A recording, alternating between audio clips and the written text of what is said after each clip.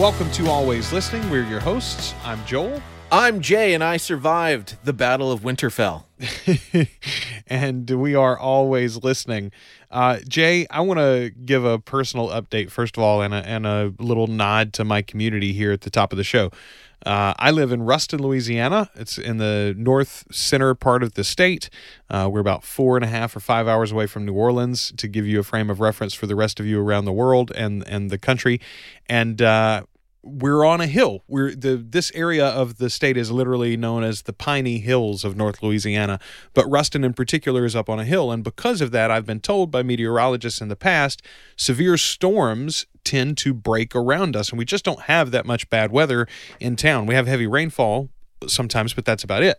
Well, on Thursday morning, early hours Thursday morning, it was like 2 a.m. or so, local time, we had a tornado come right through the center of town. And it was, again, the weather reports tell me that it only was in the city limits, only in the parish, I think, which is our version of a county. It was only here about 8 minutes. But it did millions and millions and millions of dollars worth of damage. If you haven't seen any of the news before, if you literally Google Ruston, Louisiana tornado, Ruston tornado, you can find a bunch of stories about it, I'm sure. There were very unfortunately 2 deaths. However, with the amount of damage that there was in town, I have to say we were incredibly fortunate for only 2 deaths. A young man and his mother passed away in their home. Their home was hit directly. And other than that, we really came out very, very fortunate. What that has done, though, is, among other things, it's put basically the whole town out of power. I heard our mayor saying the other day was something like 60% of the power grid for the city was a complete rebuild. Not like, hey, let's put the lines back up or reconnect a few things, but we have to put whole new poles in because they had been snapped and torn apart or whatever. So the complete grid had to be rebuilt, at least in 60% of the city.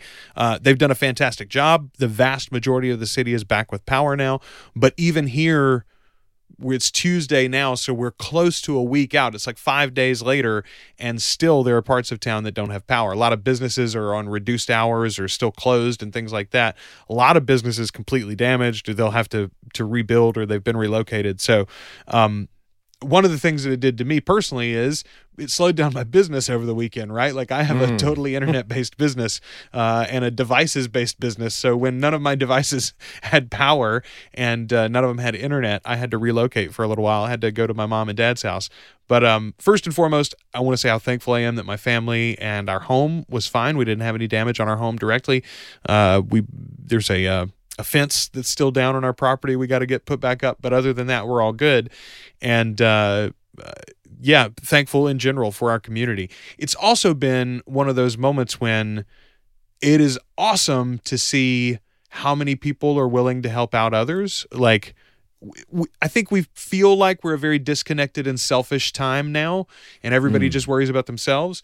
This is a moment where I see very clearly, at least where I live, that's not really the case. It feels that way sometimes, but it's not. People are very much giving of whatever they have. People, sharing, doing common meals and stuff.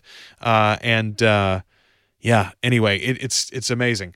So, thank you to everybody who's reached out to help to make sure that we were okay and things like that. And if you are interested, Google that, look up some opportunities, maybe send a few bucks our way. I think there's some different fundraisers. I know my church in particular is collecting funds. I feel weird about sharing that link, and I didn't have a generic link that I've seen yet, like a Red Cross link or something. But look for a way that you can help out especially if your area has been hit by a big weather storm like this in the past. It was something that we were unaccustomed to. I've been here for like 20 years now. Well, I moved here for college in 99, and I've never seen a storm like this in Ruston anyway. The surrounding areas have been hit, many times by tornadoes and the like, but yeah, it was unbelievable. And the craziest thing is my wife and I slept through it, Jay. Like we literally slept through the whole thing. I woke up at like 6 a.m.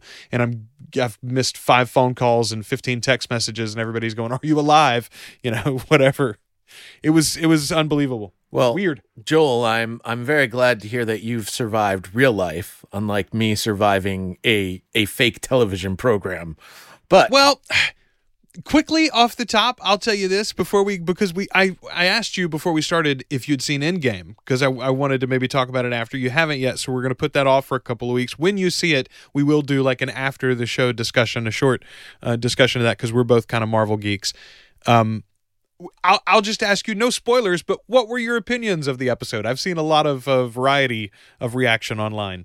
I really want to watch it again to get a better idea. My initial reaction was that, because I went into it going, this is going to be, and this isn't a real spoiler, from beginning to end, the most epic battle ever filmed. And so I went into it knowing that that was going to be the case, and it delivered on that. However, after I listened to a podcast and then sort of started really thinking about what I had just watched, I came away going, you know what? I do feel a little robbed of how it all came to an end. And I need to rewatch it and see if I really feel that way, or if I was influenced by the podcast that I was listening to that I feel that way. But yeah, I sort of gave it some second thought and went, you know what? That's a very good point. Like I invested a lot of time in this, and it just all came to an end like that.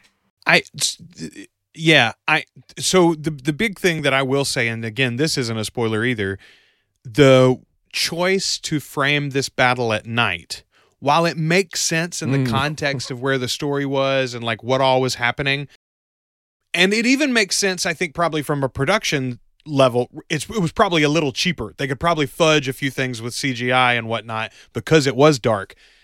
Having said all of that, it meant none of us could see a darn thing. I've got a nice television, Jay. Right. I was watching it in 1080p. I wasn't watching it in 4K or HDR, but even my friends who did said, yeah, I couldn't see Bupkis, like I don't, there was so many scenes in the middle of it where I'm just like, well, I have a general sense of what's happening.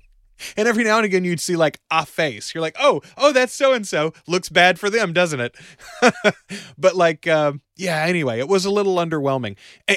And alternatively, I will say that was the very opposite for Endgame. It was not underwhelming in any aspect. I'll just say that. And then hopefully you guys will all enjoy those pop culture things and listen to them discussed in full on a great podcast. Now, Jay, why don't we get to some of the business of podcasting this week? Because there is actually a lot of stuff to talk about. Yes. Yeah. So we're going to start with Luminary. How about let's do that? And Jay, I'm going to give like a little overview of what Luminary is for people that are maybe listening to this and haven't followed the story very closely. I think you and I have been keeping up with them for a while. We've mentioned them some before, but it hasn't been a if you haven't heard of Luminary player over this last week. It hasn't been a main player in podcasting, I think, if you're not very into watching the ecosphere. You and I have been following them, but I think maybe the average podcaster hasn't. So here's what they are. They are a new podcast app that theoretically would allow you to subscribe to any podcast. They have a directory just like iTunes or Stitcher or anybody, right? And you can search for a show and subscribe to your favorite podcasts in it. But the other thing, the primary driver for them, is that they have premium content that you can only get, exclusive original shows that you can only get with an $8 a month subscription. So they are, and they very specifically call themselves this, the Netflix of audio. They're the Netflix of podcasting. That's their model. The reason why anybody really heard about them and they began to make waves is they were advertising heavily, promoting their launch before it was here, saying podcasts don't have to have ads. Podcasts shouldn't have ads. There's another way. It's coming, Luminary. And it made a big stink for a lot of podcasters who make a lot of money and support themselves and their shows and their networks using advertising. A lot of people were very angry about the way that Luminary had positioned themselves in that first outlay. Not to be too heavily biased on this, the tone that you just set forth is not the tone of voice that Luminary was using specifically when it came to advertising. They were very, very anti-ads to the point where it wasn't podcasts don't need to have ads. It was podcasts shouldn't have ads, period. That was sort of their thing. And even to this day, in response to a lot of the things that have happened since they launched, they continue to have a very snarky, very we know more than you sort of tone. And I think that's what's setting a lot of podcasters off over this past week. And then this all came to a head when it became clear just before they actually launched. There were some stories that broke before their actual unveiling as an iOS app and Android app that some big shows, in particular, everything from Gimlet Media and everything from Anchor's network, anybody who was on the Anchor, creation app and was hosting with Anchor, those shows would not be appearing in the Luminary app, their directory, but also The Daily, which you've mentioned several times. Is not a show actually that I listen to, but that is on your list of regular listens, isn't it, Jay? No, not really. I've listened you dip in to and out it sometimes. Yeah. But it's one of the most widely listened to it's on the level of This American Life, right, and probably on a regular basis above it. I would say now it's become that. There is no podcast which is like old network television and 400 million people listen to or anything. There's nothing that everybody watches like the MASH finale. However, as big as you can get in podcasting, The Daily is that. Correct. And it's not going to be in this Luminary app. Why? Why aren't these shows going to be in there? What is their beef, theoretically, with Luminary, Jay, at least as you understand it? Well, I honestly believe it's a misunderstanding of exactly how Luminary set themselves up before launch. This all goes towards, we've been talking about this, staying in your lane and understanding what your lane is. Well, the Luminary made it very clear before they launched that their lane was going to be a paid app with content on it. And they kept trying to say, unfortunately, it went underreported, way underreported, that no, we're going to have free listening on our app as well. But the main thrust and the main reason why this app exists and the reason why we have venture capitalist money to support us is because we're going to be the Netflix of podcasting. We're going to charge people to come listen to ad-free shows that we're going to host exclusively on our app. And because of that misunderstanding, a lot of companies went, well, wait a second, you're charging people to listen to these shows. Well, we need to have part of that money. We need to have a license that it's mutually beneficial for both of us. Nick Quah goes into this quite a bit on Hot Pod, and actually has a great line that I thought sort of sums a lot of this up, saying, in other words, it's the difference between mutualism and parasitism, where Luminary was hoping that they could get a lot of the people that are listening on the free side to become premium subscribers to listen to the content that they're offering. Now, there are other apps that do this, but have done so in a different manner. And perhaps it's because of the way that their timeline moved out. But Stitcher has premium content that only lives on the Stitcher app. But Stitcher is also a free listening app. A lot of attention has moved away from Stitcher here in recent years. Stitcher used to be the number 2 to Apple, but it was a distant number 2. And then Google's shown up and they've gotten a lot of attention, and Spotify is now the real number 2.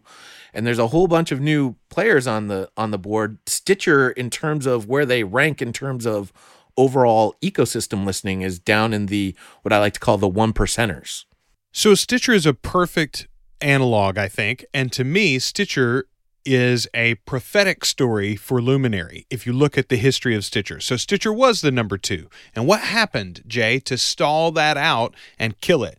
The podcast industry said, Stitcher, we don't want you to repurpose our content. You're taking our stuff in, you're holding the file, reserving it directly at a lower bit rate so it sounds worse, and you're serving ads on top of it in between, and we're not seeing anything for that.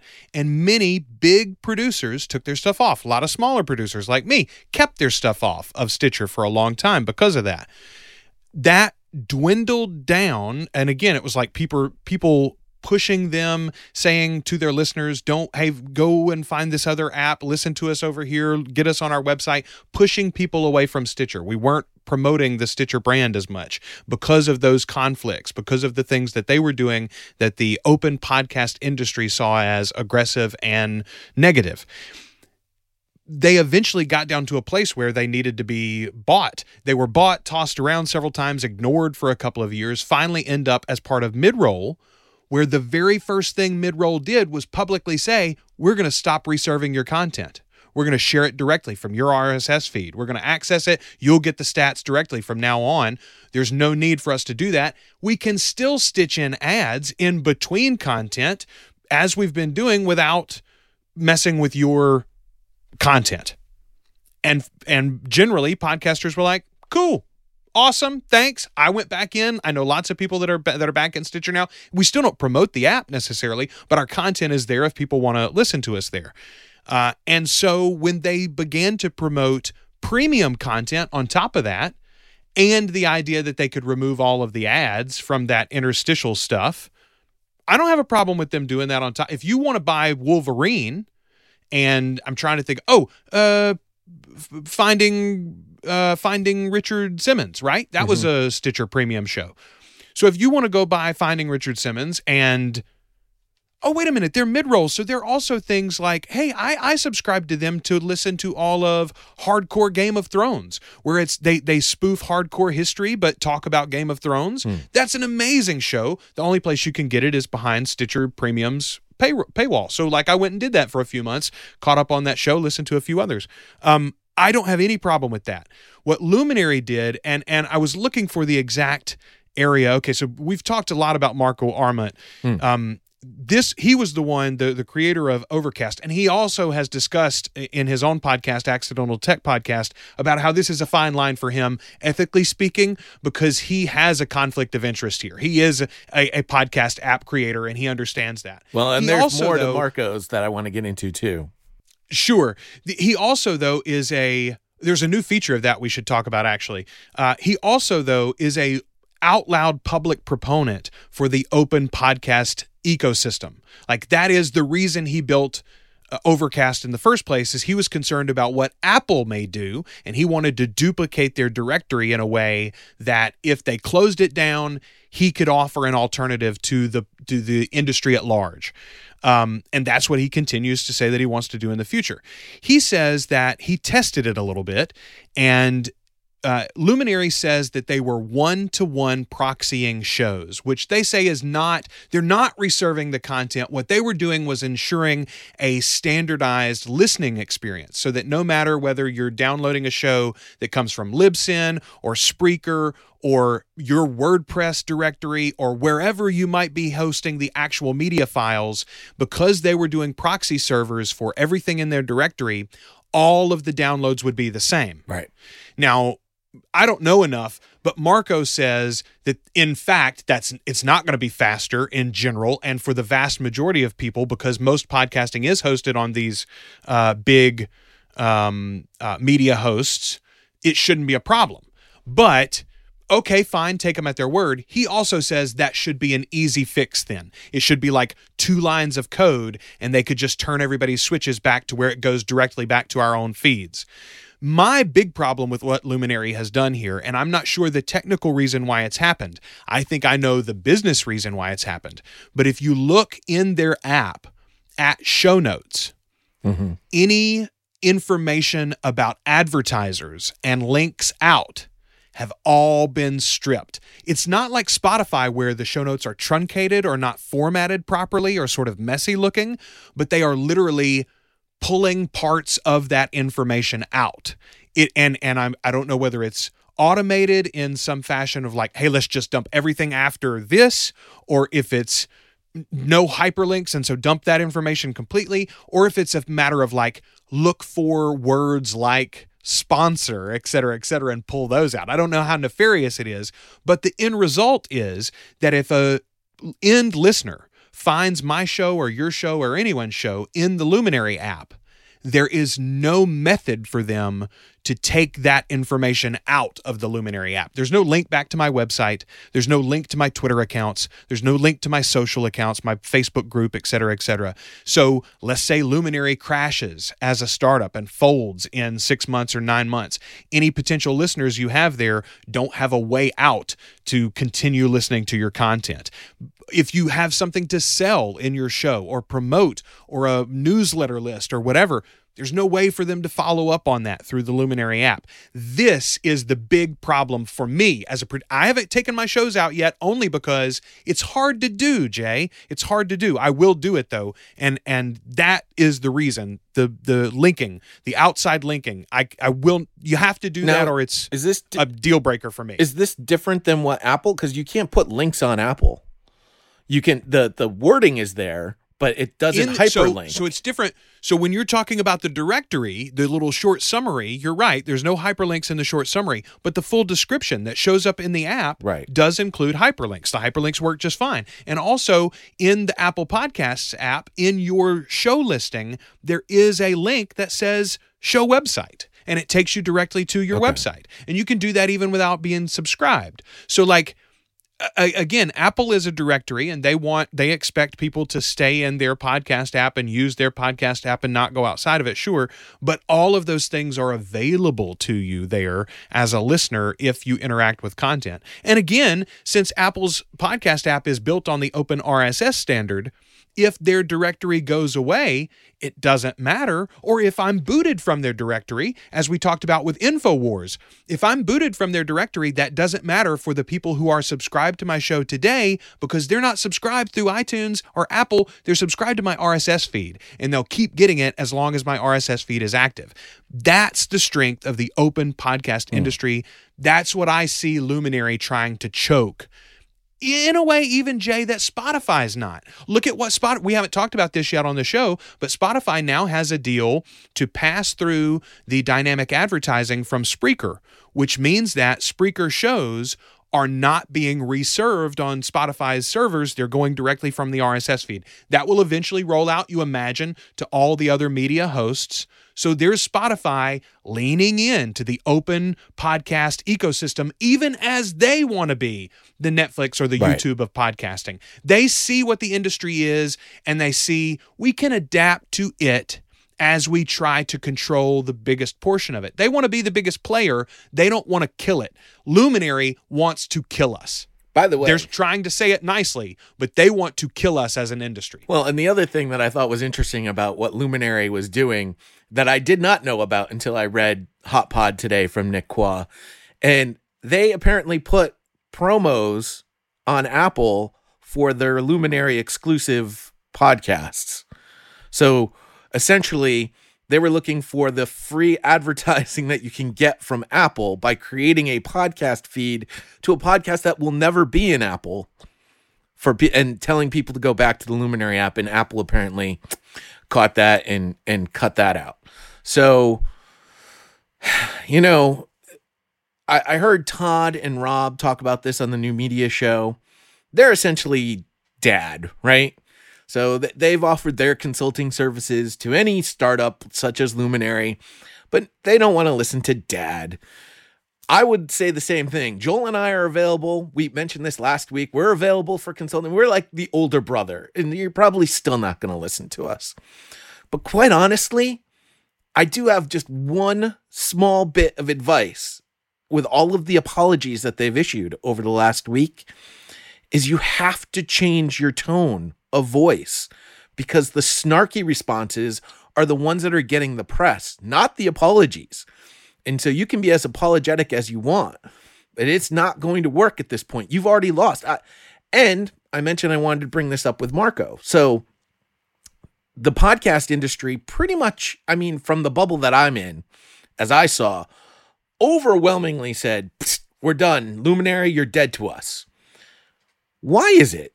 If the reasoning for that was because Luminary was taking this content and benefiting from having the free content on their app to promote their paid subscription model, why is it that there isn't the same type of reaction to an app that you have to pay, the listener has to pay to get my free content. They can get my content on any listening app, but there are listening apps out there that take my RSS feed and charge a listener a fee to listen to my particular podcast.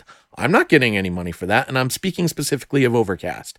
So Overcast, you have to pay $2.99 to get that app, but I don't see any part of that money. That's incorrect. That's incorrect. Overcast is a free app. There is an in-app purchase that you can add, but it's literally a donation. He has some bonus features that he adds in if you want to make a donation, but it's Overcast is an absolutely free app. Is that the wrong one? There are apps. Which one? I'm trying to think of one that you have to pay for. Castro, you still have to pay for. For instance, Castro is like $2.99 one-time purchase.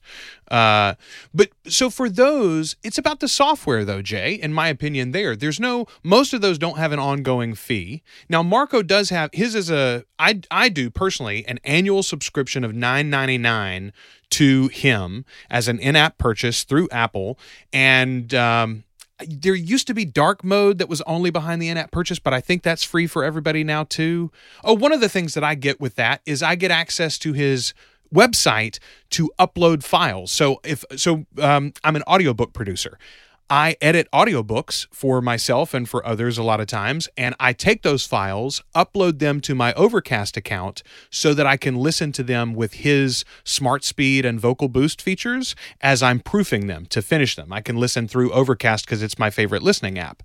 That is a feature that I get access to because I'm a subscriber of the thing. But now he's talked about in the past, he had a plan originally to do something like, hey, I have a monthly subscription and I will look at your statistics and divide up the money that you send to me and give it to podcast producers.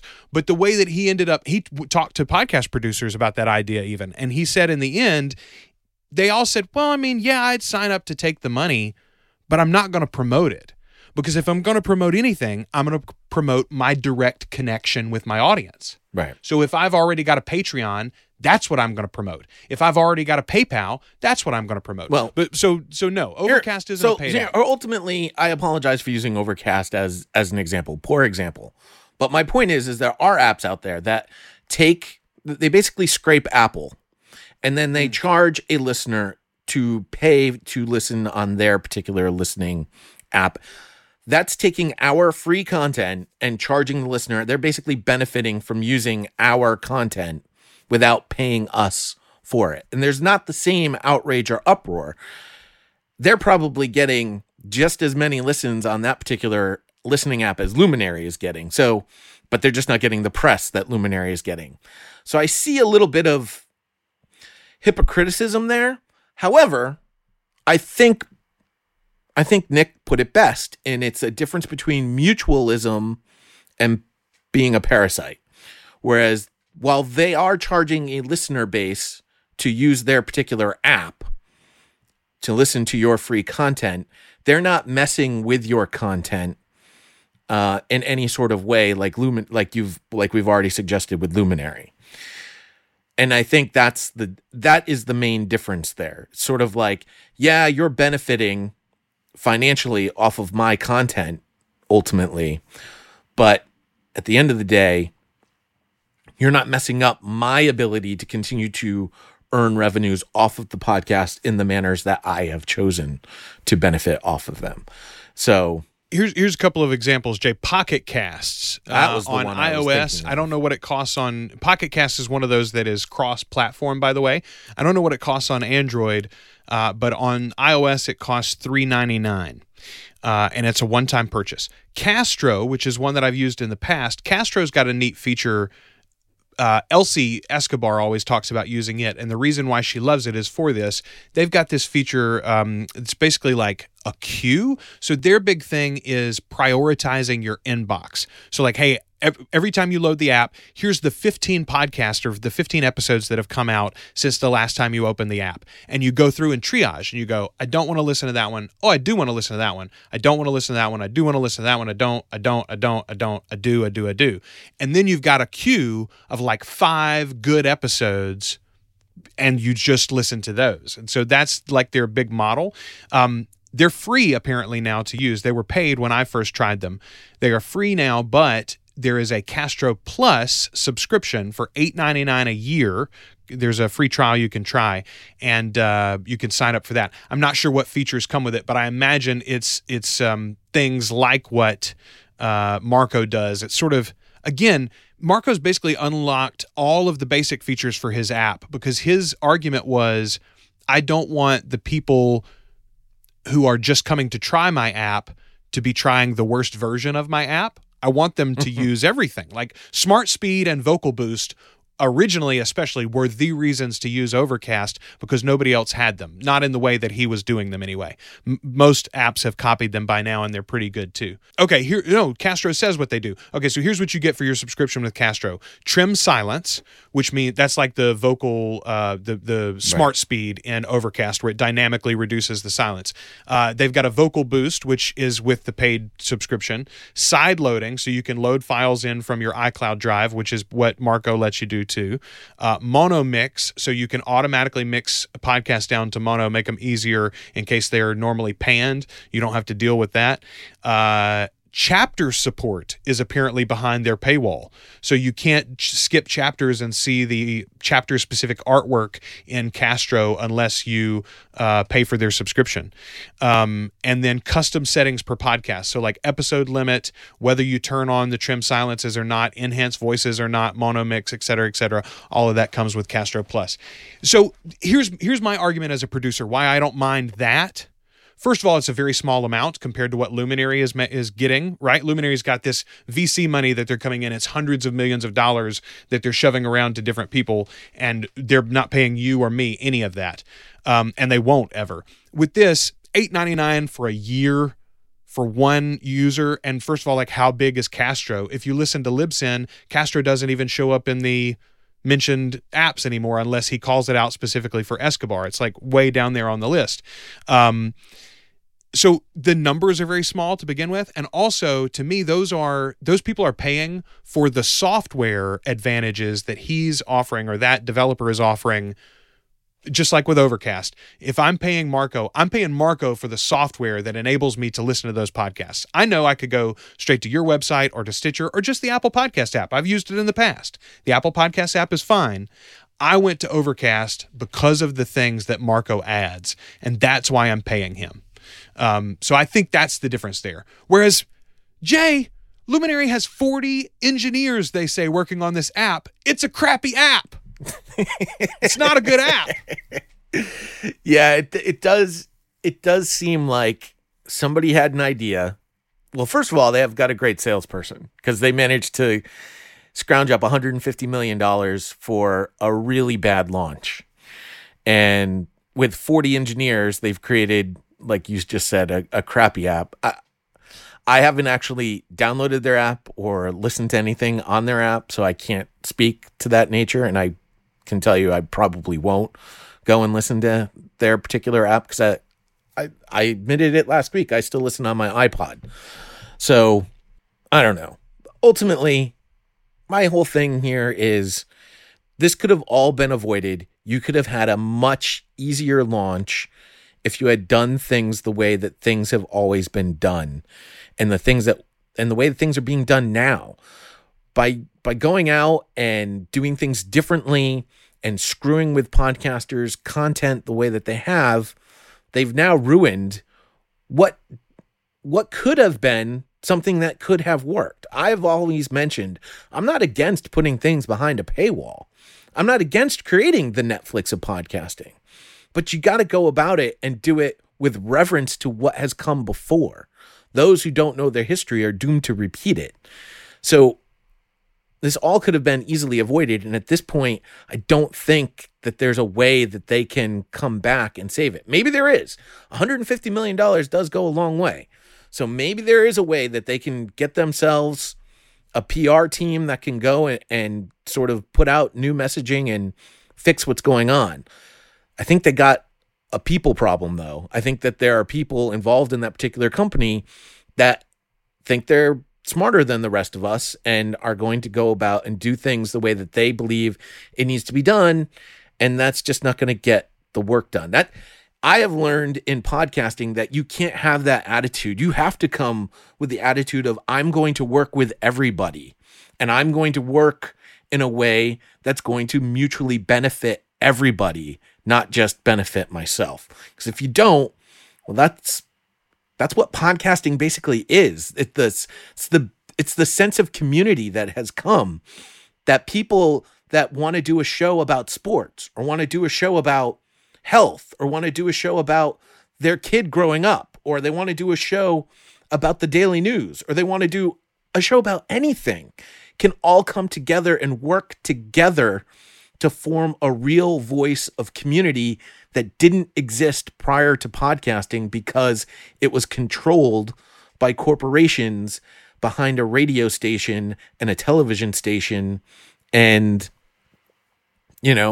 now everyone has a voice. And it's the same reason why we all reacted so badly to that Ed Ryan article a couple of weeks ago, Jay, the one in Podcast Business Journal. We are a very... The Washington Post, actually. Well, that one too. Oh, yeah. We are a very community-oriented industry. We are still in our beginnings, and many of us in this industry do have, I guess, a bit of a chip on our shoulder about being overlooked or stamped out by our bigger media brothers, and people coming into this space and saying they know, it's like the guy, it's iHeartRadio saying they were doing the first ever podcast award show. Bite me, it wasn't the first ever podcast award show. It's the article talking about, I saw somebody saying, I listened to a podcast today and the host said, I'm talking to one of the very first podcasters. He started in 2010. And you're like, nope. You were 6 years late, buddy. There were people doing it before it was podcasting. Before the RSS spec was finished, there were already people trying to make it happen. We've talked about those beginnings. Well, and even to that degree, though, again, I called them out on it. Elsie and Jessica with the first women's conference is how they first worded it. And I was quick to point out, if we're going to be quick to point out all these other places saying they are the first, then you need to change your wording, because you are not the first. There are others that have been here before you.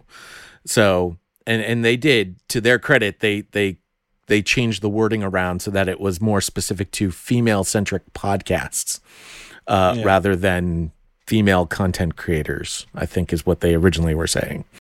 Yeah.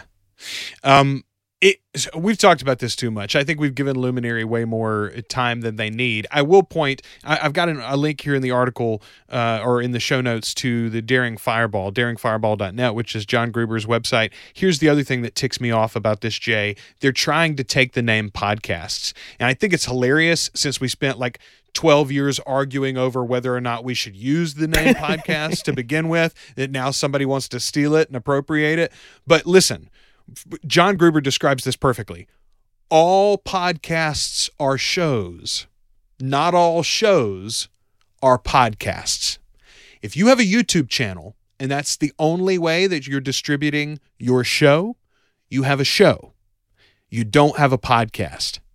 If you have anything that is not distributed openly over RSS, and I'll go with Rob Walsh's definition that it has to be in the Apple Podcast directory, because that's the one that feeds all the other directories.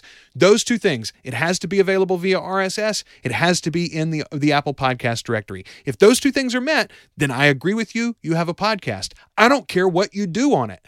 But if those two things aren't met, you don't have a podcast. You don't.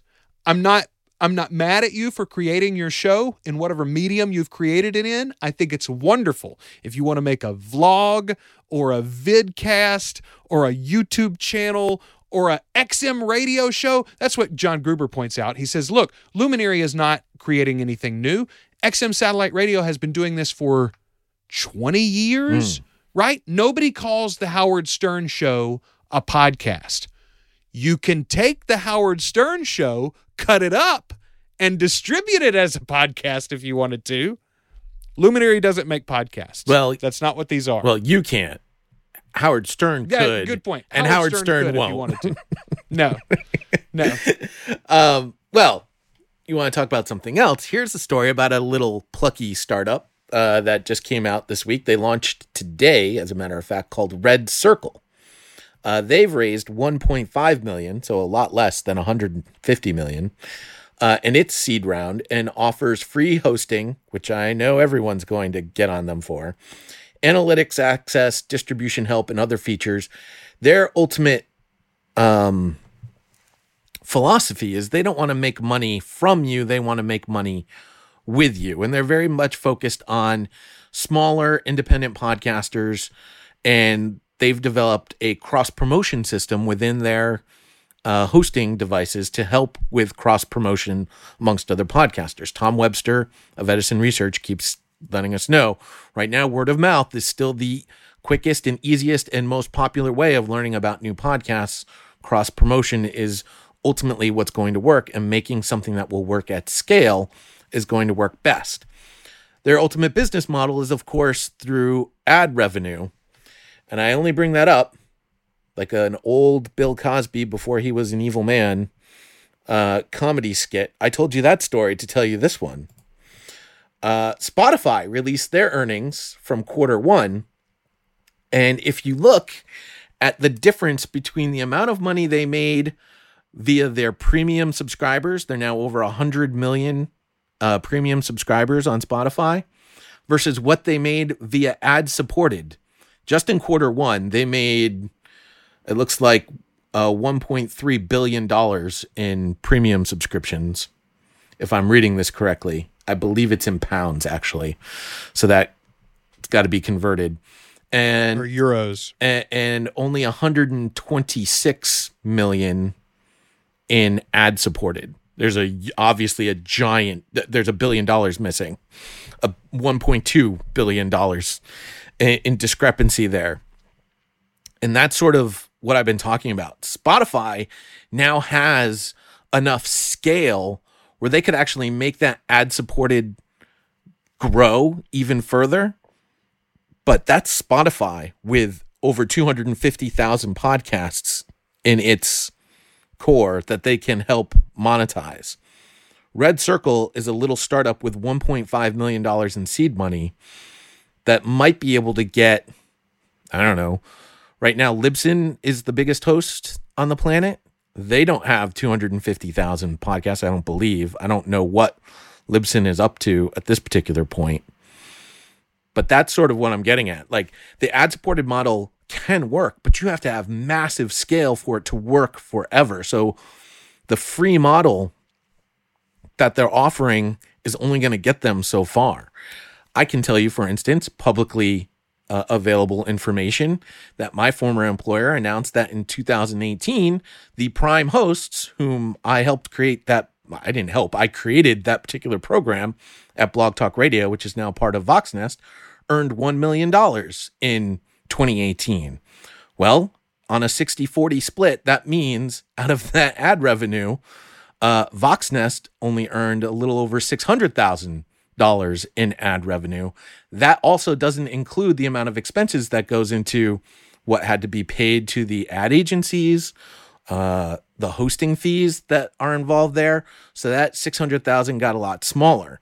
And Voxnest is the number 3 hosting platform currently in the podcasting ecosphere. So that's just going a long ways to tell you there's publicly available information that shows the model can be successful, but will only be successful at massive scale, and why you should always be diversifying your revenue streams. You should not be just going with an all ad supported. You should not be going with an all paywall supported. You should not be going with an all services supported. It should be all of them together. Maximize the revenue. That's the way that you're going to best win, quote unquote, the game of podcasts. Nice tie to our pop culture beginnings there. I like it. That is fairly shocking to me, the disparity. And you were reading those numbers right. I had to read the charts about 3 times to make sure that where you were getting that information. But you were. It's over $1 billion per quarter for the premium revenue, and it's only just over $100 million per quarter for their ad revenue for Spotify. Huge disparity there, even though you're talking about a massive number more listeners in the free model than the premium. And by the way, they have a lot of paid subscribers, but they also have a tremendous number more that are non-paid subscribers. And if I'm reading this correctly, they're still operating at a negative. They're still operating at a loss. I'm not 100% sure on that. No, I think that's how I read it as well.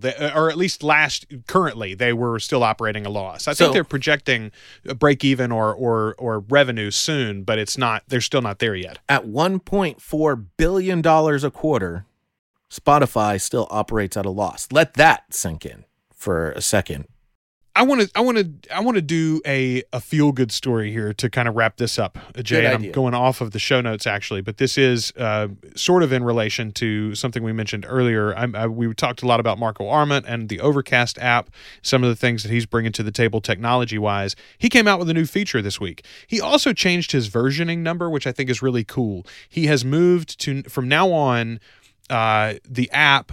So like right now, if you go and look in the App Store, it's Overcast 2019.4. That's 2019, obviously, and this is the 4th update that he's made in the year 2019. At this point, he says, I'm no longer holding back features for like a major update level. When a feature is ready, I release it, and that's just the new feature that comes out whenever it's ready, and that way I don't have to wait every year in the fall. I'm trying to make a new version so that I can sell an upgrade or something like that. I'm just going to produce the app. You guys that like it, support it if you can with the premium in-app purchase, which I do. The new feature that came out is clip sharing. So for a long time, maybe from the very beginning, I think, you could share, of course, any episode that you're listening to from Overcast. You can share out a link to that episode directly in Twitter or Facebook, or copy it and send it in an email or a text message or whatever. And that link would, instead of going to the app, it would have a little web view, and it would show the episodes. You could make it playable, so anybody, whether you shared it with somebody on Android or a desktop computer or whatever, anyone could access the audio you wanted to send them right away. The other thing that he implemented was timestamps. Instead of just sharing the episode, you could say share from this timestamp. So I'm listening to a particular thing, and this is the topic that I want you to, okay, they get to the episode part where they're talking about Endgame, and I want to share that with Jay. I can share it directly. He can start right there and listen to just that conversation. This takes that a step further. Marco saw that it was difficult in social media apps in particular to get any traction on just the raw link. Twitter and Facebook bury those. They don't promote them in any way. What they do promote, and especially Instagram, promotes video. Right? Mm-hmm. So he has now produced, you can either create audio or video snippets directly from your listening app. You're listening to a show in Overcast, you hear something compelling, you click the share button, and there's one of the options in your drop-down menu is to create a snippet. Share a clip instead of share the show. And a little editor pops up, you drag the bar where you want it to start, you drag the bar where you want it to stop. And then if you're creating video, there are even options that you can set up. You can make it a widescreen video, you can make it a square video, you can make it a tall video. You can add in the subscribe on Overcast button. So there's a little button there below the audio that's playing. You can even he adds the Apple Podcasts button if you want to. And Marco goes one step further than that. You can check a box that puts in subscribe in Castro or subscribe in Pocket Casts. Here's Marco advertising for his competitors. Why? Why would he do that, Jay? Oh, and by the way, the whole thing, there is an option you can turn on or off, a little logo that says shared from Overcast, and it's his logo. And you can turn that off if you want to. He said, because this app and my whole thing right now is about maintaining the open podcasting ecosystem, I want it to be easier to onboard new people to podcasts. And the way to do that is to share these little clips and to get everybody sharing them. Some people are not going to want to share a clip if it's promoting my app. So fine. Uncheck the box and don't say that you shared it from Overcast. Uncheck the box that says subscribe in Overcast even. You can do that. It only says subscribe in Apple Podcasts, or only says subscribe in Castro, or only says subscribe in Pocket Cast if you want to. Now, why you would do that while you're sharing it from Overcast yourself, I don't know. Right. But like, let's say you want to do that, Jay. Anyway, this is the kind of thing, exactly as Nick said, it's not parasitic. It is additive. It is symbiotic. It is coexisting. He sees a whole. We talk all the time about discoverability and about onboarding for how do people even discover that there's this content out there that they want to listen to? And people say, I don't listen to podcasts because there's not a podcast for me. How do they find out that there is? This is how. So if you're a podcast listener, especially if you're a podcast producer, I would suggest, if you're not using Overcast yet, this might be the reason to get into it. If you start doing your own podcast listening in Overcast and make a habit of 2 or 3 times a week, grabbing a clip from someone else's show, not your own, someone else's show, and promoting it. Say, man, I learned a lot today from X. Or boy, Aaron Mahnke killed me when he got to this part of the story. Or, oh my God, I'd never thought about taxes in the way that I did until I listened to this Freakonomics episode. And you share that one really good segment. In my little corner of Twitter, I've seen this explode over the last few days. People are going back to old shows that have been long dead and sharing, their favorite highlights now because it's so easy to do. This is something that we could do as producers anyway with like the audiogram apps, right, Jay? I mean, this is something that a lot of us have been doing as producers. Yeah. But here's a way that even just listeners can get involved and really make it social. And I am excited about it. I think as this gets spread out, I think it's going to be really, really helpful. And I also think it's going to grow Overcast. I think it's going to help Marco. It should. I think it's a fantastic tool. It'd be great to have that available everywhere. I mean, ultimately, we've discussed this, whether it's promoting, you ultimately want to control your audience and control their experience via your ecosphere. And the best way to do that is through your website. So if this is something that's going to help you and Marco at the same time, then it's not a bad thing. That's for sure. It's a good thing. Jay, I had a tornado and a Marvel movie to go see, and we both had a Winterfell to save in Westeros.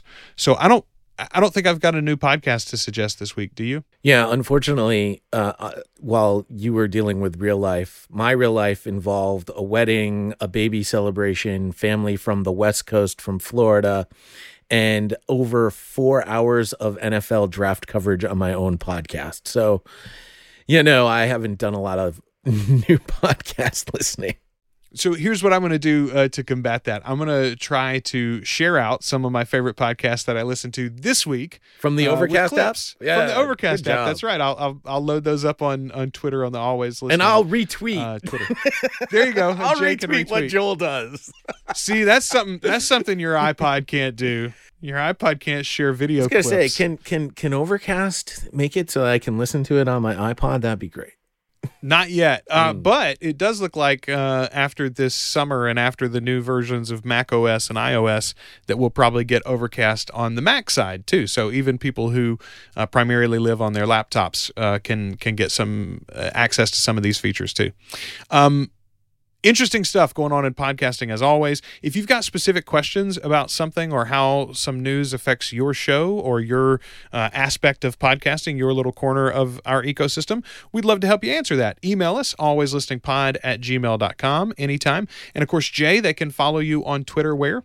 At The Real Podvader, facebook.com/Podvader page, especially if you're looking to hire me to consult you, help you avoid some of these roadblocks that we've discussed here on today's show that are easily avoidable. If you're a giant podcasting startup looking to pivot into a more harmonious ecosystem along with the rest of the podcasting world, Jay might know something about that. You can find me at The Rogues Life on Twitter. You can find everything else I do at propodcastingservices.com. By the way, on propodcastingservices.com, my personal blog is called The Rogues Life, just like my Twitter account is. And I have just begun, Jay, a series of posts. The first one went up yesterday. I am rewatching the entire MCU now that I have seen Endgame. Oh. And I am going to be discussing each movie individually in respect to my thoughts after I've seen Endgame. So don't go and read any of those until you've seen the new movie. But once you've seen the latest Avengers film, if you're a geek like me in that regard, you can go check out the website and see what I've thought. So far, Iron Man is up. I am in the middle of Incredible Hulk as we speak, actually. Yeah, again, wedding and new baby celebration. So it sort of overruled Endgame, even as much as me and the boy protested. Well, but the good news for you is you live in that sports version of Twitter that is easier probably to mute some of the spoilers. Oh. Like Geek Twitter is all I'm in, so I'm terribly worried about somebody destroying something. I'm actually surprised that I didn't see this tweet, but apparently LaShawn McCoy, running back for the Buffalo Bills, spoiled Endgame for a whole bunch of sports fans. Yes. Even in my little bubble, I'm telling you right now that there are certain things that spread into everyone's bubble. Winterfell, MCU, that's going in everybody's bubble, whether they like it or not. It's going to be there. So it's, yeah. And we talked about this, right? I talked about the need to be immediate, the immediacy in life, and it happens on social media. Everything on social media is immediate. So if your podcast doesn't follow that same idea, you might want to reconsider that. You're missing out. There's an opportunity there. Absolutely. All right. Well, let's get back to the immediacy of real life. We'll be back to you with more info on the podcasting industry next week. Until then, we've been your hosts. I'm Joel. I'm Jay. And we are always listening. Oh, you were waiting for me to say something clever, weren't you? I was a little bit.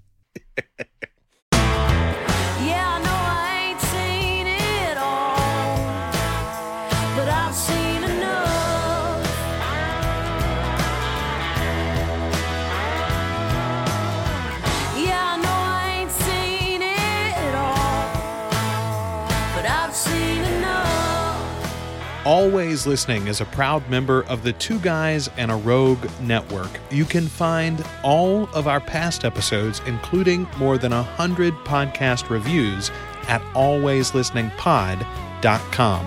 In Apple Podcasts, Spotify, Stitcher Radio, or anywhere you listen to podcasts. For help on your podcast, visit propodcastingservices.com. Our theme song is Enough from Bethany Rayburn. When that day comes and I stop breathing, will you bury me with my love? Will you bury me with my love? 'Cause if I never thought twice about dying, then this ain't no life at all. Honey, it ain't no life at all. Yeah, I know I ain't seen it all, but I've seen enough.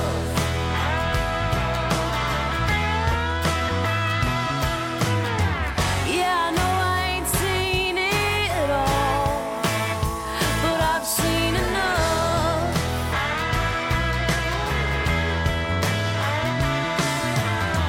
Yeah, I know I ain't seen it all, but I've seen enough.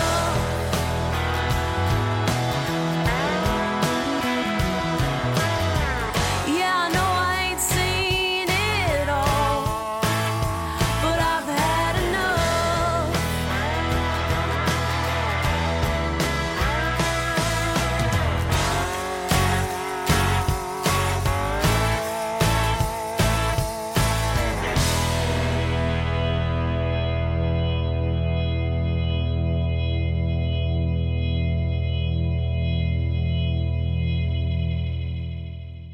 Two Guys and a Rogue. I'm one guy, I'm the other. and this is the network.